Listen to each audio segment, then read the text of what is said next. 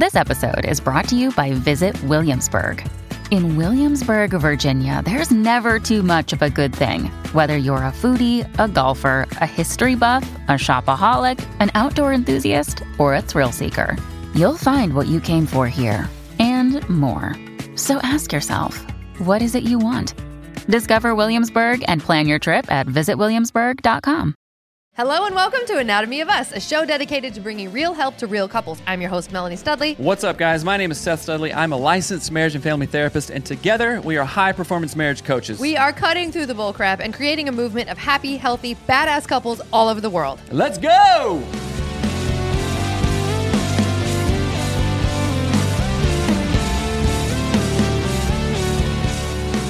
Yo guys, what's up? Seth and Melanie here. Today we interview Matthew Frey. He is the author of This Is How Your Marriage Ends. Melanie showed me this book and I was like, oh snap, what's going on? But it's an amazing interview. Matthew is awesome. Yeah, it was a super cool interview. And this book, honestly and legitimately changed the way that I see things. So read it, listen to the interview, get more information. You guys are going to love this one. All right, enjoy. It is amazing to have you here.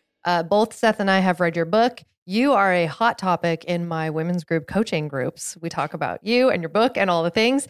So thank you so much for being here. And why don't you tell our audience a little bit about who you are? All right. Thank you so much for that. My name is Matthew Frey. Personal story is I got divorced about 10 years ago. So I'm technically a single father with a 14-year-old right now. He was 4 at the time.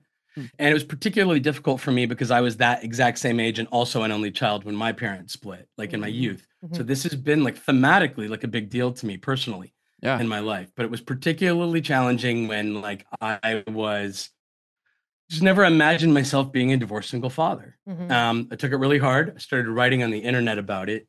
And it like accidentally developed something of a following. I don't act like it's this huge deal because it wasn't, but certainly more significant than nothing. And right, I did have a captive audience paying attention, enough to develop like a smidge of media attention. I eventually wanted to try to like monetize it somehow. This sounds so pathetic and selfish, but I don't mean it that way. Yeah. It's like, how can I make this what I do all the time? Right. Because sitting in a cubicle is not very fulfilling. Right. And I spoke to a man named Mark Groves, who people may or may not know that are listening, and he's great. And he served as like something of a mentor. I don't act like we're besties or anything, but we've talked a handful of times and he's a great guy. He's like, Matt, you got to be coaching. And I'm like, are you kidding me? Like, no, I'm not qualified to do any of that. Like, I can't ask people to exchange money for my like amateur advice. Mm-hmm. My data set in relationships is divorce. Like, that's like, how can I possibly tell? And he's like, don't you see it? He's like, you're not advertising. He's like, you're just hanging the shingle and saying you're available for it. People are already asking you. Mm-hmm. And that was true. I was already being asked by a handful of people and politely declining every time. Finally, after about a year and a half of nudging about this, I sort of like took the leap. Anyway, about a year later, the New York Times decided to do a feature story about it. I have no idea how or why that happened, but that set the ball rolling for book contract, opportunity to write it. And then when that happens, the combo of like the New York Times, the book coming out, and then the media attention that followed, brings me to all these lovely conversations where, you know, the world of authorship today is have these conversations on podcasts. Like this is how people consume this type of media. Yeah. And it's super flattering and I love it every time. Thank you for inviting me to be here. I'm an accidental self-help writer who wants to help people not have lousy relationships. Hey, that's some of the best ways to get to where a lot of awesome people are. Mm-hmm. You know, like, oh, we're not looking for that. We didn't like train for this or go to school for this. It happened. Like the whole reason that we have this show in our platform is literally because Melanie gave me a black eye. Mm-hmm. Like had she not done that, I mean, we can kind of joke about it now, you know, I mean, before it was like the worst shit ever. Right. But sorry, if that, I apologize for smiling. Listen, when we speak in public about this, people actually, like, women applaud. Yeah. And I was like taken aback the first time I got a round of applause for giving my husband a black eye. I was like, oh, I don't know. Yeah. But yeah, no, I get it. I love that. We wouldn't have any of this had that not happened, right? And by the way, for the listeners, can you tell people the book we're even talking about? Because I don't think none of us said it. We'll introduce it. Sorry, my natural instinct is not to pat myself on the back. The book is called This Is How Your Marriage Ends, A Hopeful Approach to Saving Relationships. And it was me taking a lot of my personal stories, some of which I'd shared on the blog already. I'd had some experience like doing this type of storytelling for, I don't know, 7 or 8 years at the time of like beginning to write the book. Mhm. And then I had, right, all these like sort of newer stories from coaching clients and things like that. And I don't know, it's some like weird little combination of memoir. Not that my personal backstory is particularly interesting to people, but I think it's a good storytelling device. I think it's a good sort of like, it's how I like to learn. Right. And my Right. favorite writer is a guy named Mark Manson. I don't know, again, Oh, yeah. how many yeah. people are familiar with him, Mhm. but his like methodology, I just really, really enjoy his work. And I was already kind of doing it before I found him, but I Mhm. recognized sort of a kindred spirit in his work. I think he's smarter and funnier, certainly. But stylistically, we more or less do the same thing. He just Right. does it in a more heady way than I do. And I Right. stay hyper focused on relationships, and he's Yeah. smart about a lot of things. So one, I think we came about your book. One of the ladies in Melanie's No. women's group- Don't you even. How did we get there? I will tell you how we came across this, and I love, love, love it. So years ago, when we were going through the shit show of our marriage, my sister sent me your blog post on What? Must Be This Tall to Ride. And it was like a memoir to shitty husbands or something or whatever. Like, I have it written down. But she sent me that Really? years ago. Yes. Carrie, your sister. Carrie, my sister, Ah. sent me that years ago. So That's I funny. had you on my radar, but at the time it was like, whatever. I basically hated Seth's guts. I'm looking at my notes here. And so that's how I discovered you. And then we were going through a difficult time fairly recently, just like working through some stuff and whatever. And I was Googling, the weird things that you Google when you like feel like you hate your spouse, but you don't. And you're like, how do I do this? And something for men. And then this You're book cracking up. popped up. This book popped up and I didn't recognize your name. I didn't connect the two. So Right. there's one thing I want to say is that whoever did your cover art, it does the job. The cover art is really good and really eye-catching. And I was like, I will read whatever this is. And then I realized it was you. And I was so pumped. Told all the ladies in the group. Then we listened to every podcast interview you've been on. Everybody's reading the book. So that's how we came across the book. Oh, It's okay. been like a Wow. journey. I've been on a journey with you. That's a hell of a story. Thank you for sharing that.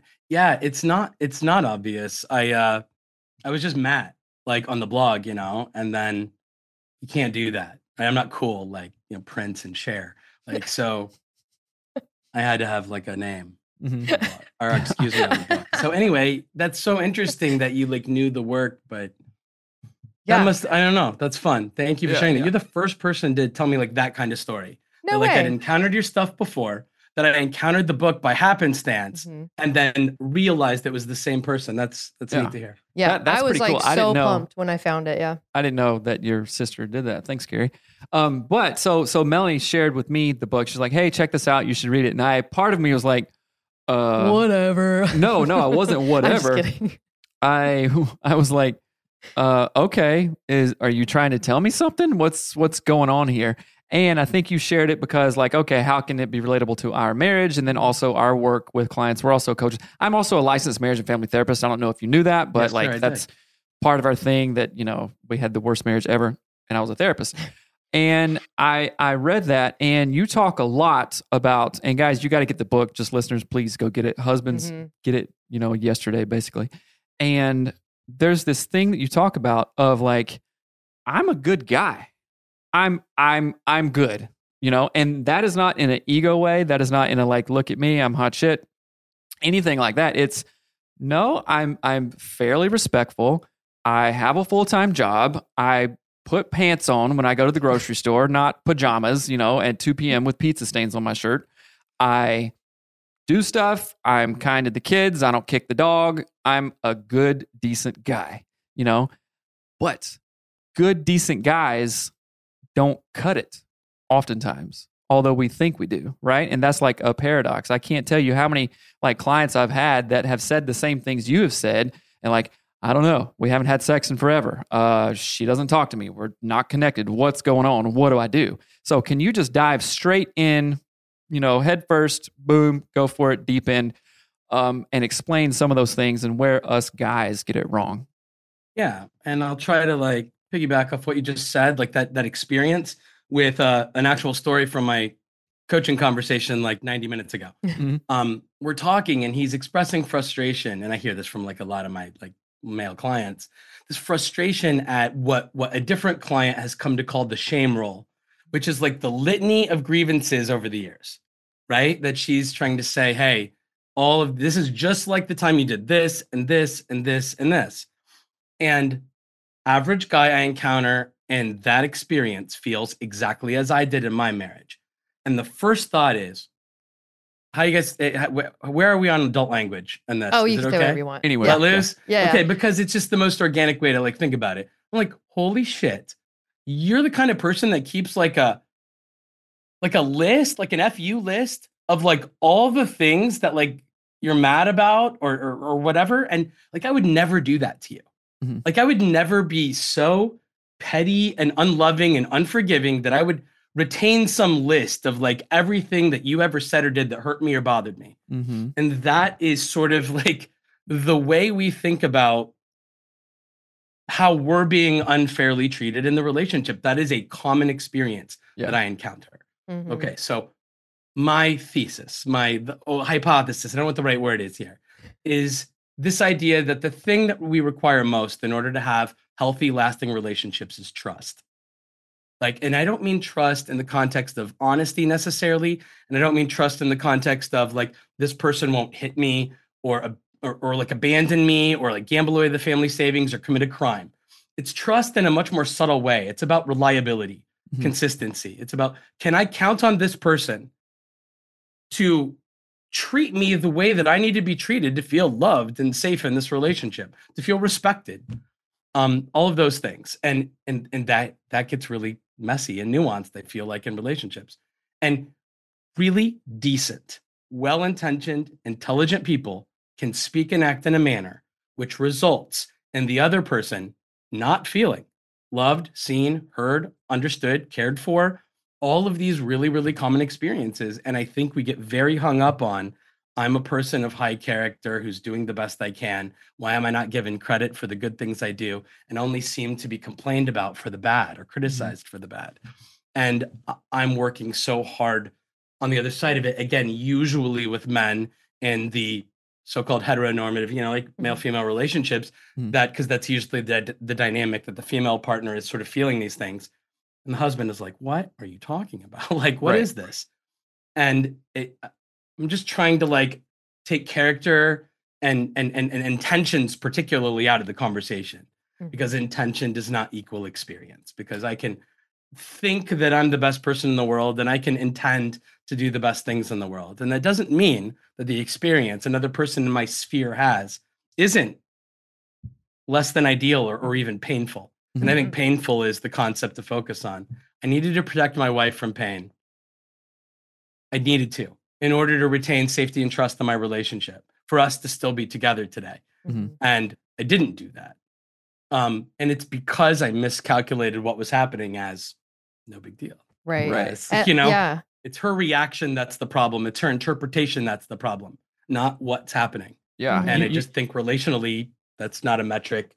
My judgment that something should or shouldn't hurt is not a useful metric in retaining safety and trust in relationships. Right. And especially when you're not in your spouse's brain, but my opinion on if that was silly and that shouldn't have hurt you and telling you how to feel, that, I mean, after a while, it just gets offensive. Like, whatever, man, you're just like not a person to even talk to anymore, kind of thing. And two things I want to go back to. You're talking about intentions, and there's this in like social justice, like sociology circles, they talked about impact over intention. Like, okay, your intention was to go and help, this people group or whatever, but the impact was you came in and really messed stuff up, and then a year later you're out again, right? So intention versus impact, and oftentimes people in, even in professional circles and obviously relationships go, oh, well,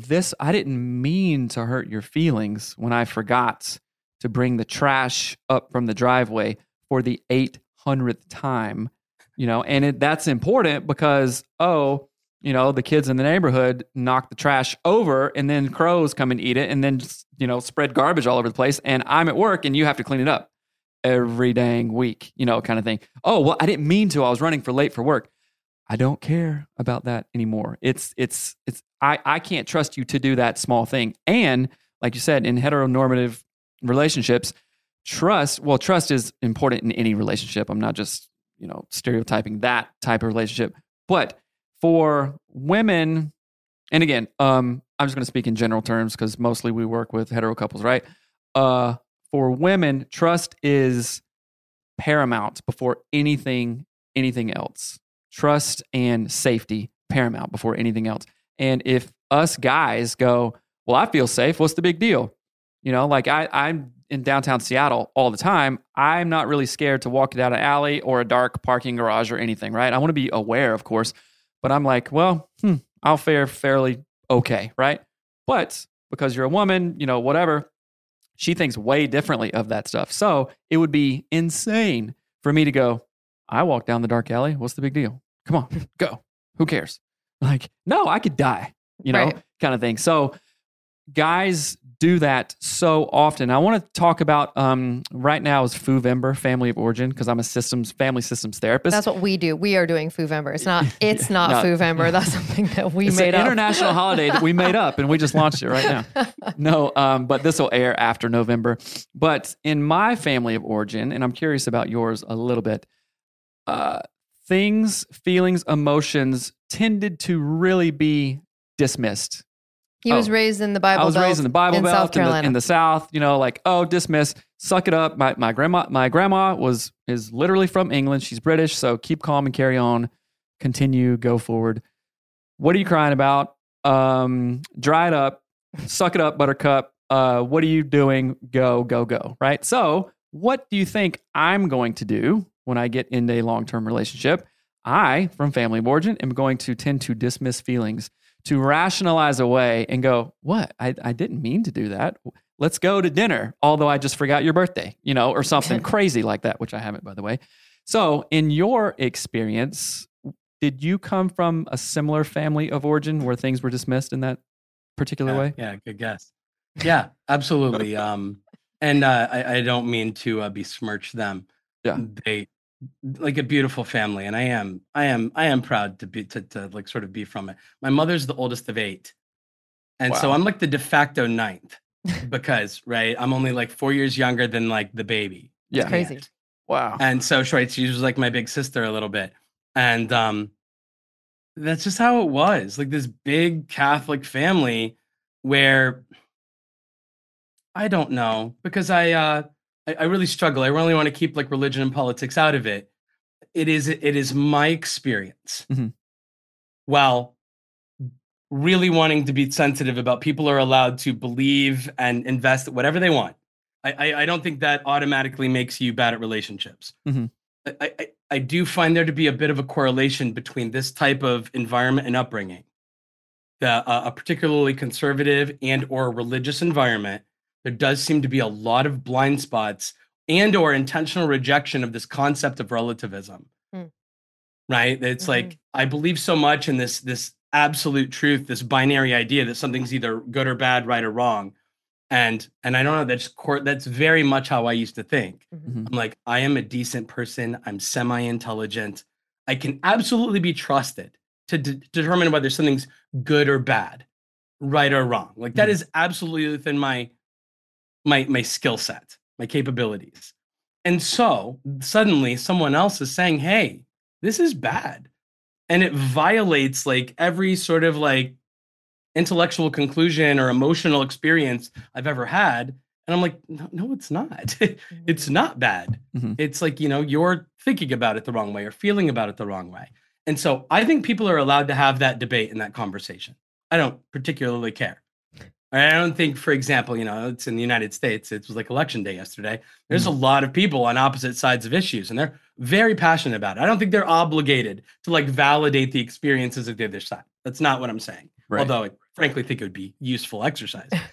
I think people in our inner circles, the people with whom we absolutely must have safety and trust in order to have healthy, functional relationships. And I think the priority needs to be spouses and children. but extending that to like the outer rings of our families and friends and neighbors is, I think, coworkers is pretty useful too. It demands it. And I just think when we fail to validate, that does not mean agree. It just means your experiences matter to me and you can trust me to speak and act in a manner that honors that which affects you, even if it doesn't affect me. That's necessary for trust. And I just think so many people in relationships accidentally communicate, oh, I understand that matters to you, but it doesn't matter to me. So good luck. It's wrong. You're on your own. It's not my problem. And that sort of like hands-off approach, I think, consistently correlates with slow trust erosion over time. This won't end you in a couple weeks. It'll end you dangerously slowly. 5 years, 10 years, 20 years later. And I find that to be a particularly dangerous condition, is that good people don't even know in many cases that these are the ingredients that will make their lives really miserable 2 decades from now. Yeah. I love the analogy that you use of like death by 1,000 paper cuts, like over a bajillion years. I think that is so appropriate, where it just feels like it's not one, I think you say it on your website. It's like, it doesn't end in a giant explosion. It ends like slow drip, piece by piece over time.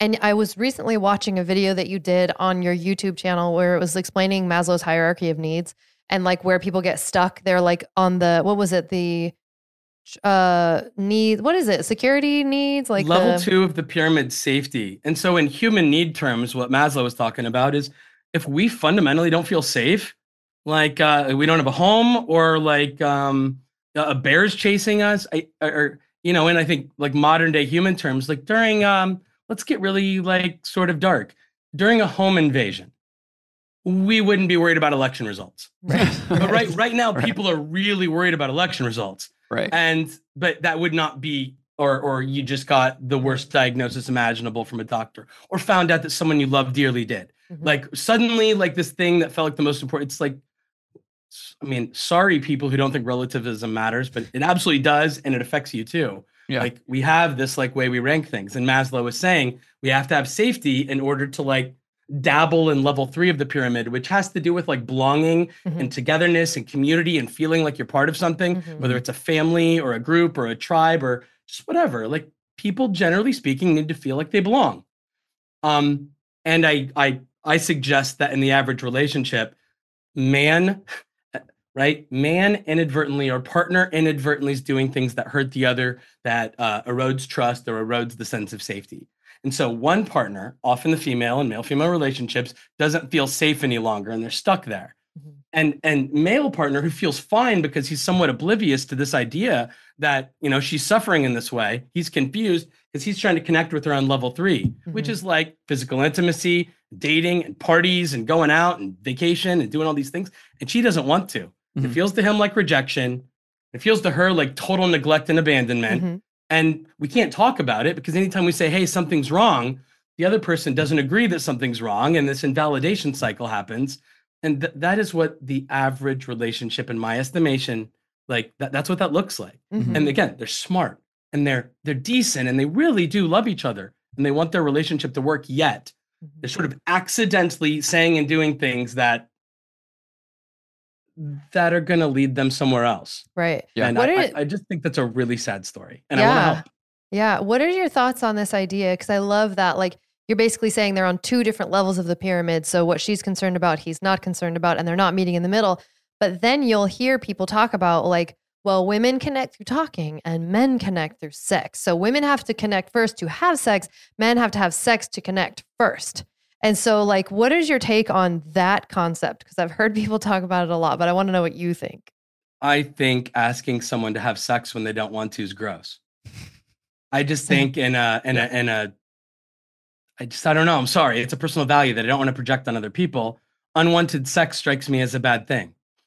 Yes. And I think that's a useful way to think about it. If you're someone who shares my viewpoint that unwanted sex is a bad thing, I think the most useful thing for the average guy in this type of scenario to think about is, I'm going to concentrate on safety.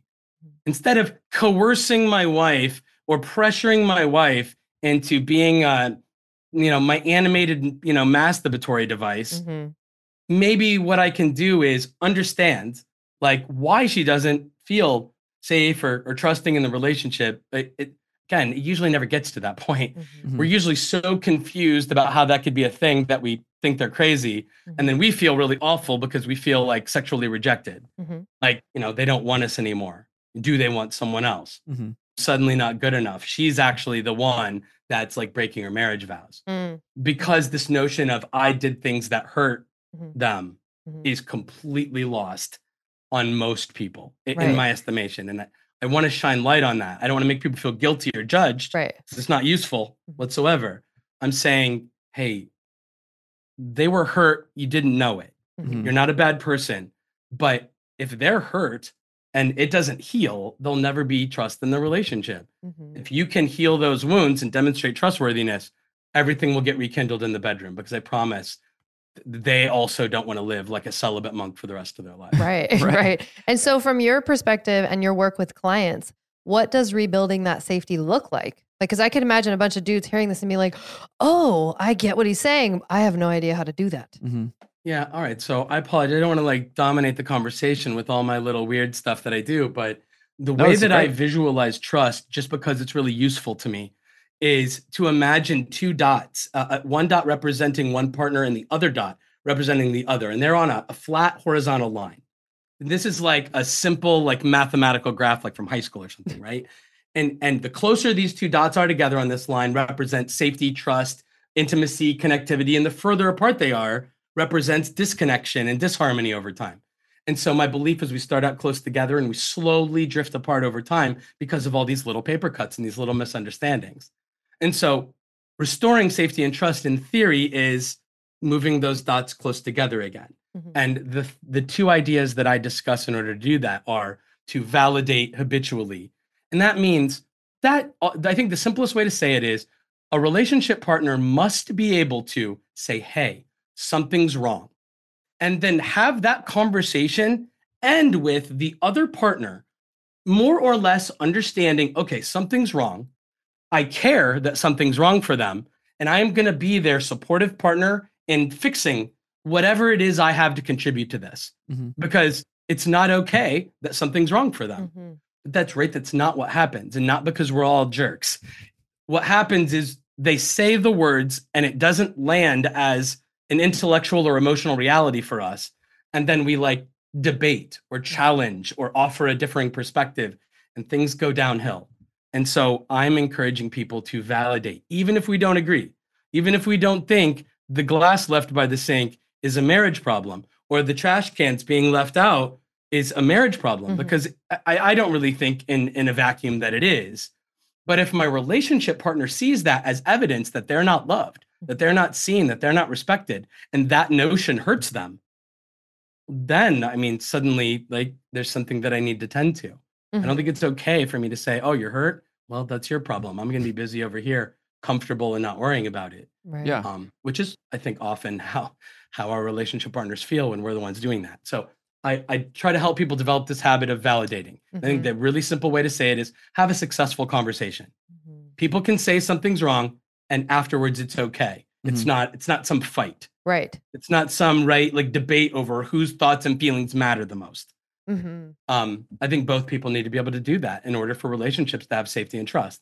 Yeah. The second idea is this big picture idea of consideration, and I almost already alluded to it with the garbage cans or the dish by the sink. Mhm. As a relationship partner, I need to remember constantly. I can't forget that Mhm. things I do and say might inadvertently like harm someone else or be experienced by someone else as a negative. Mhm. I just can't do it. I can't forget that.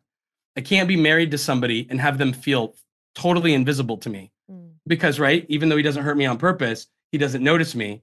I'm hurt by that. Mhm. There still can't be safety and trust in the relationship. So it's like I have to remember that I'm with somebody and that they need to be kind of part of my decision-making tree. They have to be included Mhm. in like the way that I decide what to do next. I can't forget them. Yeah. And really it's like, it's again, the dish by the sink or the garbage can is being left out. I have to know that when they see that, they might interpret it as, I left that there for you because you don't matter to me. I either left it there as an FU because I don't really give a shit how you feel, Mhm. or you weren't important enough to remember. So I left it there thoughtlessly just because I wouldn't even think to think of or care about how you might feel about it. Mm-hmm. You're not a big enough deal to me. Right. The combination to me of those two things, I don't feel seen, I don't feel known, understood, respected, honored, combined with I can't even say it to you because you'll just tell me that, you'll imply that my brain's wrong, so I'm stupid or crazy. You'll imply that my feelings are wrong, like I'm weak or hypersensitive or being dramatic or overreacting, or you'll just defend yourself like it's not your problem. That to me are the two primary ingredients that result in marriages falling apart. Now, I'm an accountability partner. That's it. If someone hears me say that and they agree, wow, that really sounds like what's going on in my relationship, then the coaching work that I do is really just about me being like a friend, like an accountability partner in the process of developing these habits. And I think over time we can develop habits of validating people, considering them, and that so long as not too much harm has been caused. Trust can be restored in a relationship. Like in a perfect world, we're starting here and never leaving. Right. Every time a little bad or painful thing happens, we're efficiently repairing it right away. Yes.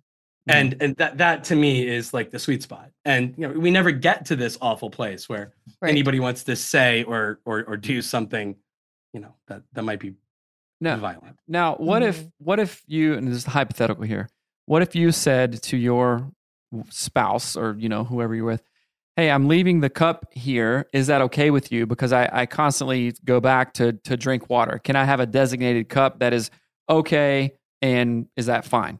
And they can say, nope, I like it clean 100%. And you're like, all right, that's fine. Or, hey, that makes a lot of sense. Like Melanie has a special cup that you're always carrying around, right? And I just know that. So I'm not going to get upset about it because there's like logical, it doesn't have to be logical, I guess, but there's reasons that are important to her around that. Can couples, assuming that couples communication is at this level kind of thing, like I go running and sometimes swimming in the morning, so come home with wet shorts and just hang them up. I don't wash them because I just went swimming, so it's like you don't have to wash them, right? But if she wanted me to wash them and say, hey, wash them every single time, I'm like, okay, I can respect that, right? Instead, hang them on the shower thing so they can dry and let them be ready for the next day. Something like that. Would you find that like appropriate or helpful? Are you asking if people can compromise? Yeah. Well, not compromise, but like have a like, if I know the reason why you're doing something behind it, then I'm much more open to being okay with it. And like, oh yeah, that doesn't bother me. Like I know the full reasoning and sure, that's fine. I want to choose my words carefully because I'm not in favor of anybody submitting necessarily to the other. I don't think one partner's thoughts and feelings and preferences should totally dominate a relationship necessarily. So I would never want somebody listening to this to think I'm advocating asking permission to do something. But the way you positioned it just now sounded to me like consideration.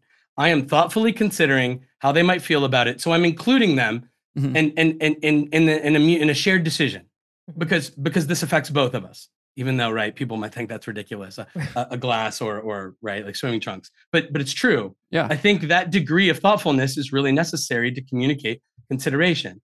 I do think there can be a problem when one person is like adamant that they do it one way and another. And, that's a conflict that I don't think that I can help with. We can be considerate and still have some impasse because we can't find common ground on an issue. I think it's really important to know what those are. So I like reverse engineer what you just said. Here's how I talk about it. Because I've gotten a lot of criticism for this whole like glass by the sink or dish by the sink thing over the years. A lot of guys have fought back and said, Matt, this is bullshit. They're like, you're acting like your wife's feelings are the only ones that matter. Like, why don't your feelings matter? Why doesn't your opinion or preference that the glass be there weigh just as heavily as her preference that it not be there? And my answer today, I never used to know how to say this. My answer today is that, well, our feelings do matter the same. 100% equal. But here is the most honest answer I know how to give. When we were married, when I had to go get a glass from the cabinet or go into the dishwasher to grab a glass out, guess how much pain I felt? Like every time that happened. Like absolute zero. Yeah. It never even occurred to me that could be some sort of like negative, I feel horrible experience. Didn't hurt at all. When my wife walked in the kitchen, the evidence was Matt left this here because he does not give a shit how I feel. He left it here on purpose. Or the best case scenario is Matt didn't think about me at all. Mm-hmm. He just keeps doing this because how I feel about things is so meaningless and irrelevant to him. I'm this small, like I don't matter.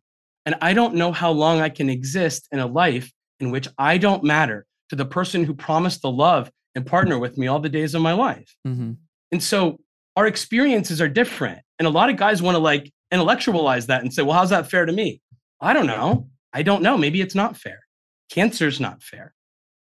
And food allergies aren't fair. But like, shouldn't we treat people who are dealing with certain forms of cancer or dealing with certain food allergies a little bit differently than us? I mean, I think so. Mm-hmm. That's kind of where I come out. It would seem really inconsiderate to like not do that. Right. It's right. But like cancer's easy to like understand and empathize with, I think, or at least be compassionate about, if not empathize. And food allergies, right? Like we need to protect people with nut allergies from stuff that's got nuts in it. I get that. Mm-hmm. Where when it's like more nuanced, like my emotional experience, I just think people are a little bit less respectful about it. Mm-hmm. And I'm trying to sell people on the notion that your judgment of how appropriate or fair or good or whatever it is just not a useful metric. It's not a factor. Yeah, it's not a factor that is helpful in therapy. Like one of my theses was everything is relative to the person experiencing it, you know? And I use the example of like, okay, well, you've had a kid, right? Your kid was once 3 years old and they probably held a sucker and they dropped it. They start crying, you know? And as a parent, you're like, okay, great. It's just a sucker, but it's the end of their world. Well, in their little world, that is the most important thing to them, right? So why don't we can understand that as mature adults and make sense of it. So we, especially husbands, have a really hard time with the dish on the sink or the lint on the vacuum or I don't know. I'm just making stuff up, right? If I really thought of it, I could think of 1,000 things. It sounded like I can't even think of things like that. I know. Like the way that it was starting to come out. I'm not guilty of that. Where was I going with that? Oh, yes. So if everything is relative, because guess what, guys, listening, husbands out there, the things that you care about are as important to you as the dish on the sink or the thing on the thing or whatever it is. And I've talked to enough guys and done this myself, raised enough hell about like my tools or whatever, this or that. It's like, it's no different.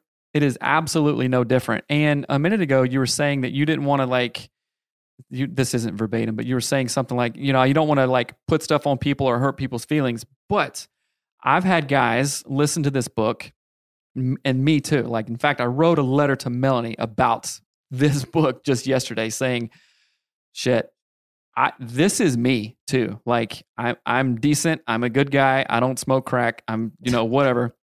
And I do all these things, but I am acutely differently aware of how I have eroded trust, how I have perpetuated some family of origin stuff and dismissed your feelings, minimized feelings, and made the things important to you not important to me, and therefore, made you feel small, made you feel silly, and have made my feelings more important. That's bullshit, right? So guys, if you feel like crap after reading Matt's book, I honestly don't care. And sometimes we need a kick in the ass like that to be like, wake up. And in fact, a therapist, a guy that I really respect that we were seeing a long time ago, looked me dead in the eye because I had done something really stupid. And he was I think he was disgusted with me. In fact, he was like, what are you doing? And this was an older guy saying this, like so our counselor. Yeah, our therapist, who I respected, and I was like, shrank to like 6 inches tall. I'm like, and I didn't have an answer. And that was one of the best things. So guys, if you get your feelings hurt, tough shit, I don't care. If you learn something and you don't do anything, maybe you actually didn't learn it, right? So I want you to learn this, take Matt's words, a bunch of the concepts, and own and take accountability to like change this stuff. I'm like full force changing this.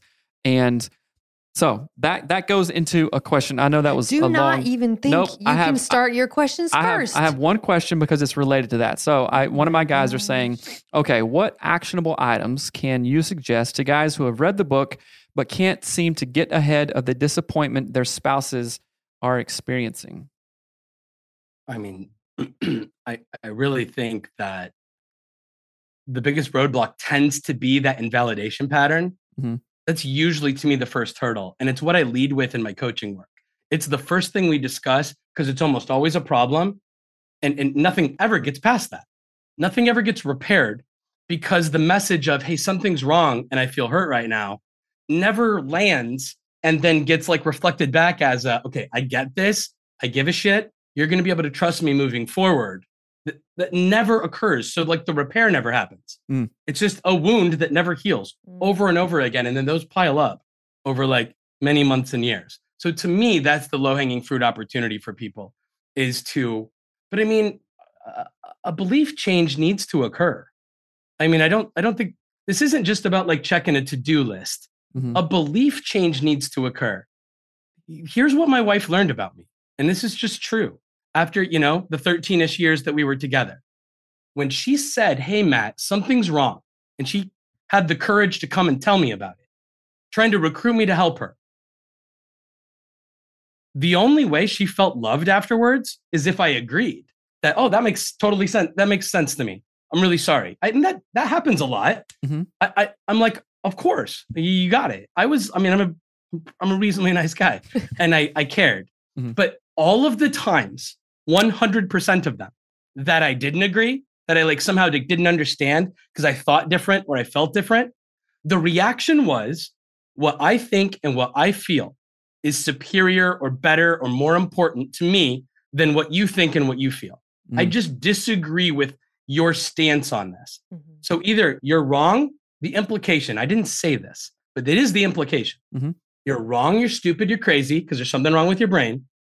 You're weak, you're hypersensitive, you're being dramatic because there's something wrong with your feelings. There's something wrong with how you're acting or reacting right now. Or the third version is, hey, I didn't do anything wrong. Like, stop blaming me for this.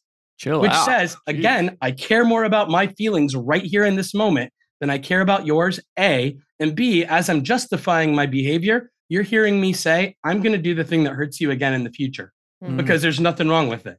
Right. And we just destroy, but slowly, trust when we do this over and over again. So I really hope people can say, wow, it totally makes sense that somebody wouldn't want to be with me if I was constantly speaking and acting in a manner that communicated to them what I think and what I feel will always matter more than you. Mm-hmm. Always. You have to agree with me in order to feel loved and cared for and respected. That is just a bad combination for safety and trust in relationships. And I was just a little bit too ignorant and immature to see that, 10, 15 years ago. Mm-hmm. Yeah. I have a question. I have actually a few questions that I want to ask from the ladies in the group. So the first one is actually, the lady says, thank you for using the reference of the game, The Last of Us. I don't even know what that is. But she said the fact that you use that in the book made her husband want to read the book. So that was really cool. And I love that. And I saw several reviews that were like, he talks about video games. That's amazing. And I was like, oh, that's his thing. But she also asks, when your male clients are transitioning into a role where they are putting in the effort to help carry the cognitive load, the balance, the labor in the home, and show vulnerability, etc., to their wife, do they sometimes hit a point of burnout because it's so much work compared to what they were doing before? And if so, what advice would you give to those kind of husbands? That make sense? Yeah, I mean, I think it can. The word I use in my work is habit, right? So I'm somebody, I have ADHD, if you can't tell by my spazzy responses to everything. And it's not something, by the way, that my wife and I knew about in our relationship. Would have really helped to have that framework also. That would have been a really nice data point to have. I just didn't know. So remembering things or noticing things that are not inherently important to me or obvious to me is a problem in my life. I have a lot of blind spots. And so many of my male clients have very, very similar blind spots, right? It's just not obvious that this burnt out light on the ceiling fan that's got 4 bulbs is a big deal and that my wife feels disrespected. She mentioned to me once at dinner 4 days ago. I totally forgot because I don't really give a shit about it. Like that's normal and that doesn't make him a bad guy. But him not noticing how, or not, frankly, not understanding how she feels when she turns that light on every day and sees the bulb still out, his inability to calculate for how hurtful that is to her because she's like, wow, He cares about football. He cares about his job. He cares about everything that matters to him. I ask him for this thing that takes like 40 seconds. And the story of my life, he always chooses him over me. I'm so sorry. The ADHD is kicking in because I really want to honor like the question that you asked, but I'm doing one of my like weird tangent things again. I was going to We say love it all. burnout. Don't- So yeah, we no, both don't have interrupt. ADHD, so it's a miracle this show I will has even karate chop like, you. is Let him talk. the trifecta. The burnout. That's what you were asking about. The habit. So validating is a habit. Validating, I validate you even when I disagree with you. I absolutely care that you're in pain. I need to understand it. And you need to be able to trust me to like have your back when something is a negative experience for you. So I validate, even if I don't necessarily understand, right? Even if I don't necessarily think you should feel that way about it, I'm damn sure going to show up for you. That's validation. And I need to do that on autopilot. I need to practice that with intensity so that it's like just happening organically. Because if I just got to remember every time, I mean, that's a problem. Same, I think it's even more difficult with like shared domestic responsibility. There's a lot of pressure and I think a lot of stress and anxiety that a lot of the guys I work with feel about like all the landmines in the home, right? Because it feels like 1,000 different things. Anything could set her off, which is why I hammer home this idea that it's not 1,000 things. I understand that it presents that way because it can be laundry and light bulbs and dishes by the sink and toilet seats being left up and things related to the kids and all this stuff. And it feels like it's so much. It's not though. It's one thing. It's consideration. It's just consideration. It's can I remember to habitually just include, just to run this like half-second filter of, might this impact my wife? And if so, positively or negatively?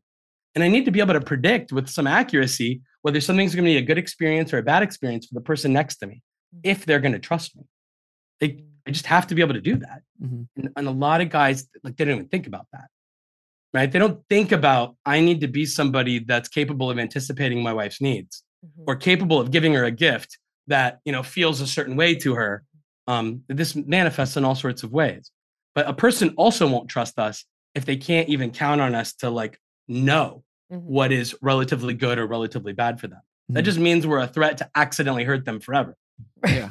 And that sucks. That's the habit. It's a mindfulness habit. And it's not about, that eliminates to me the pressure of the huge to-do list. Right. Because it's not all the things. It's just this one idea that when it's constantly vigilantly practiced, safety and trust exist in the relationship.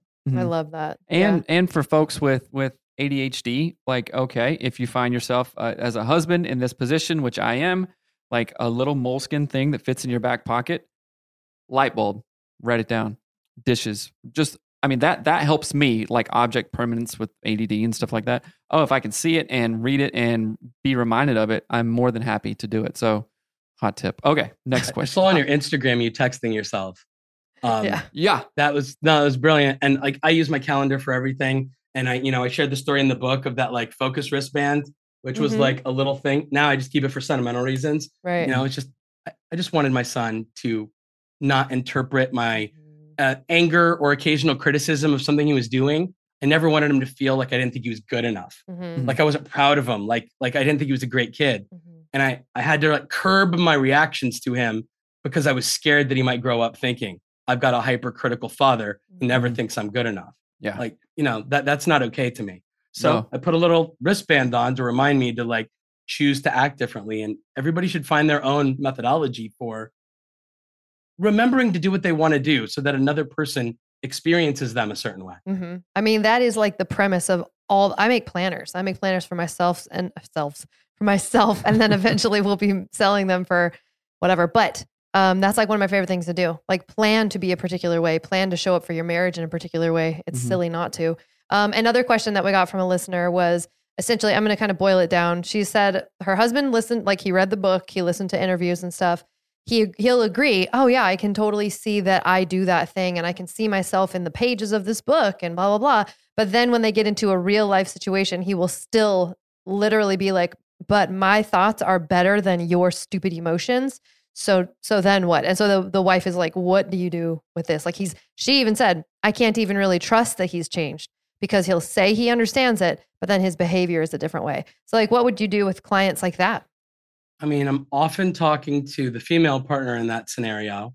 I don't want to, right? It's not always the guy doing this or the female, right? But right, if we're talking like the averages, the partner that is feeling it constantly invalidated and not considered and just generally hurt by the relationship, there's usually an imbalance between the two, right up until the end when both feel horrible, right? Like that's the pattern. And I don't know what to say. You guys were talking about this idea of, Seth, you said something about guys, sorry, like if your feelings are hurt, but I don't really care. That's kind of where I come out. I had to hurt. This is like my new stock answer.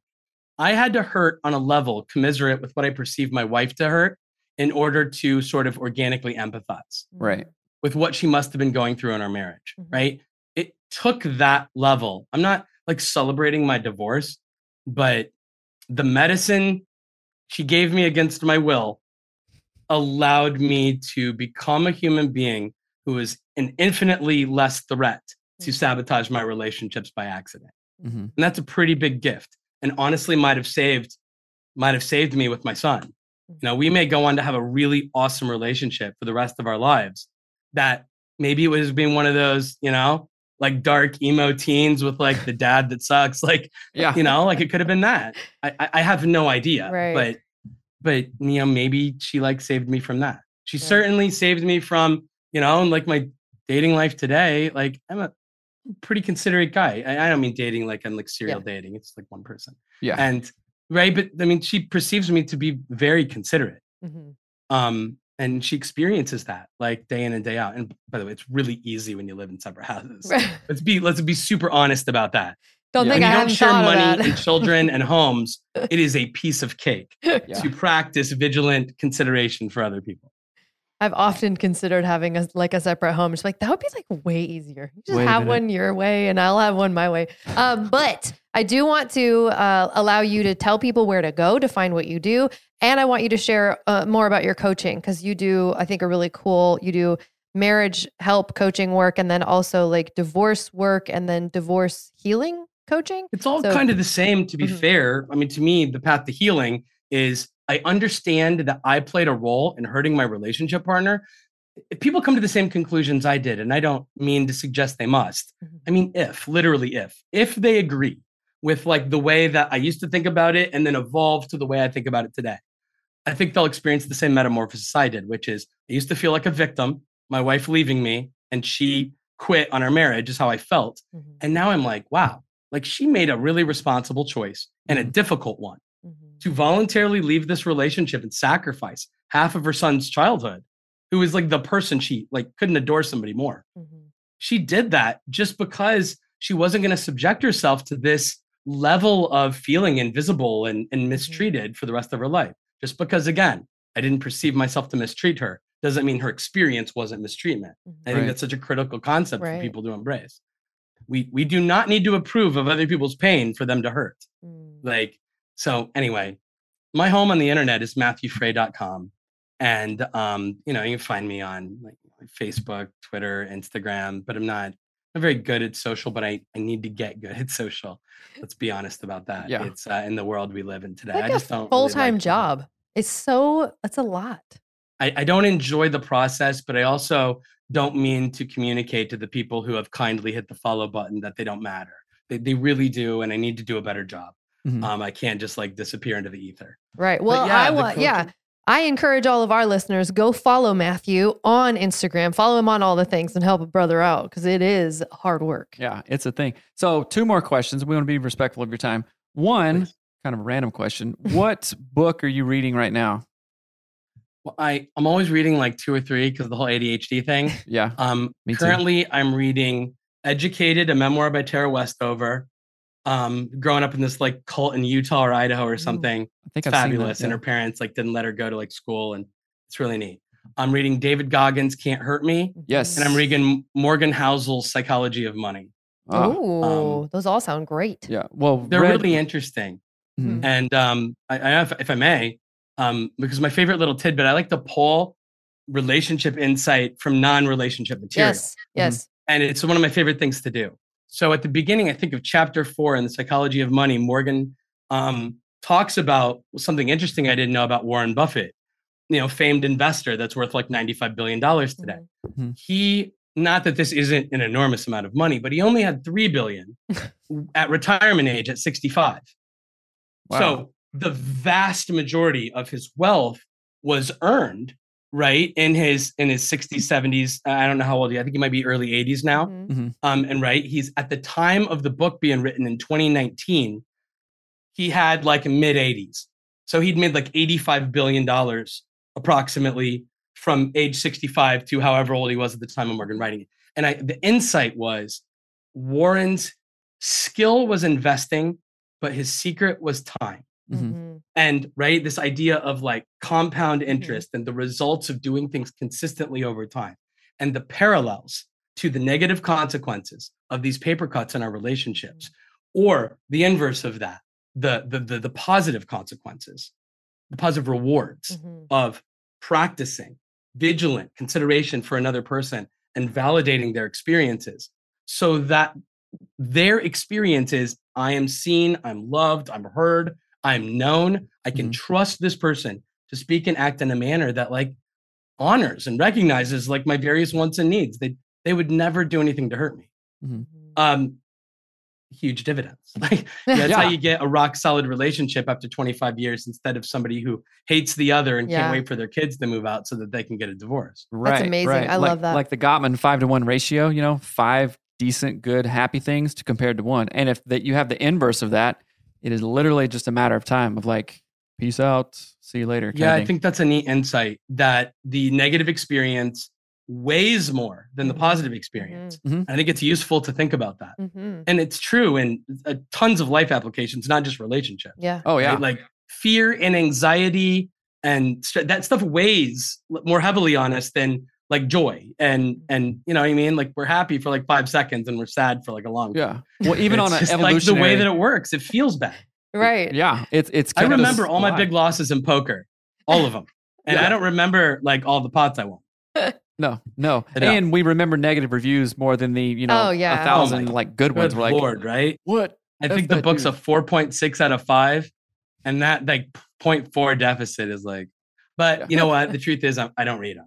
Oh, yeah. I've seen a couple just because one of my friends was laughing about it. It's like, have you read your negative reviews? They're hilarious. That's awful. No, it feels bad. Like, no, I'm not going to do that. Yeah, I'm Ours insulating are really myself too. from that. And one last thing, what are you into? This is a question I ask all the folks we have. Like, what's bringing you jazz right now? I don't care if it's whatever. It's like, hey, what's cool for you right now? It's like, I want to be careful. All right, I'm just going to say it the adult way. I was going to like kind of joke. I'm a big whiskey enthusiast. Yeah. Like really, I'm this massive nerd about it. I probably have like 225 open bottles of bourbon or rye in my basement bar. And like, it's a big deal. I collect them like baseball cards almost. And this is the fun season. This is where all the annual releases for bourbon and rye kind of come out. And it's really cool. And I spend more money than I should on a bottle of alcohol sometimes. I did that yesterday with a couple, but it's so neat. So is anyway, your bar like the size of Arkansas? I mean, that's a lot. That's a lot. No, the bar. No, it's just really pathetically sort of. No, it's awful. Like I wouldn't be married anymore if like I was married to somebody who had to share the space and didn't value, whiskey in the way that I do. But it's my little thing, and I'm a sports fan.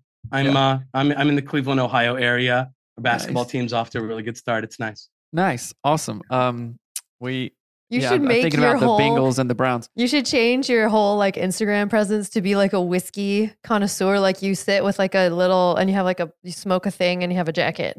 That's what you should do. In all seriousness, I've been trying to devise some strategy to do either live events or like a podcast type of thing or YouTube type thing that incorporated like alcohol. And I don't think that's a particularly responsible idea. I think that would bite me in the end. Yeah, that's fun. Okay, so I also smoked a cigar and had some really good whiskey just recently, and that's the first time I ever paired that, and I was like, "Whoa, this is good stuff." So, okay, best bottle of whiskey, $50 to $100. What would you recommend? Put me on the spot. And taste is so subjective, right? Mm-hmm. So I want to be really careful about this. I tend toward high proof bourbons. I don't like watered down 90 proof bourbons. I like 110 and up proof bourbons generally. There is a bottle from the Wild Turkey Distillery called Russell's Reserve.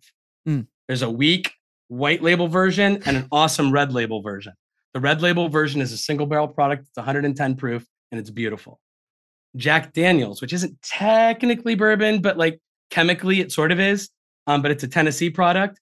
But they have a single barrel proof. Both of these are in like the $60, $65 range, by the way. And that lands in like the almost like 130 proof range.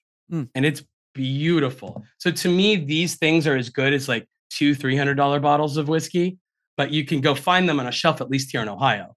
It's also geographically dependent. You guys are in the Seattle area. Yeah. I don't pretend to know what whiskey shelves look like there. Like I don't either, in your run-of-the-mill liquor store. Yeah. Is but whiskey those like two sake? whiskeys, Russell's Reserve single barrel, and Jack Daniel's single barrel, and again, barrel proof. Specifically, they have like 100 proof version that I don't think is very good. Like at least for my palate. Yeah. But the 130-ish proof one, if people are inclined to dabble in that range, and again, we're not gulping these with small sips. Right. Magic. We're gonna have to try it. We're gonna have to go out. We'll check it go out. to Crockett's, see if they've got it in their bar. A whiskey flight. That would be really fun. Okay, cool. If I'm in Seattle and you guys have the time, I would love to hang out at a whiskey bar with you for a while. Yes, that'd be awesome. Absolutely, that would be so amazing. That I would be love fun. like anything that's like a cleaner, like an astringent tasting. Like sake is like one of my favorite things ever, and gin, like just straight up. Like if it smells like it could clean a floor, I will enjoy drinking that. I think all alcohol is astringent. Oh, for who that even matter, knows? so, No yeah. one knows. But thank you for your time. We want to respect your time, and thank you for staying even a little bit late. This has been awesome. To be. It's my pleasure. I'm flattered and grateful for the opportunity. It was really nice to speak to both of you. And if there's a next time ever, I'll really look forward to it. If I can ever be useful to you, please reach out. Yes, yeah, absolutely. Likewise. Thank you so much. You guys go get the book, give a follow on Instagram. This book has personally, and I'm not just saying that to like kiss ass or anything. It literally has given me a different insight, and I'm a therapist for crying out loud, so I should have had this insight. But it has given me a different insight that I'm thankful for. So, thanks, man. Thank you guys so much. All right. Have a good rest of your day. All right, you guys, thank you. I know that you got a ton of value from that. Go get the book, This Is How Your Marriage Ends by Matthew Frey. We hope to do some more stuff with him in the future. And send him some love. Follow him on Instagram and go to his YouTube channel and subscribe. Definitely. He promises that he's going to do a revamped Instagram approach. So, go test him on that and follow him. So, all right, guys, see you. All right, bye. Thanks for listening to Anatomy of Us. This podcast is produced by my mom, Melanie Studley, and hosted by my dad, Seth Studley. Our show is edited and published by our producer, Reva Hansen, from Creative Media Support. Special thanks to our Patreon members that get an extra episode every week. Thanks for watching. Love you. Bye.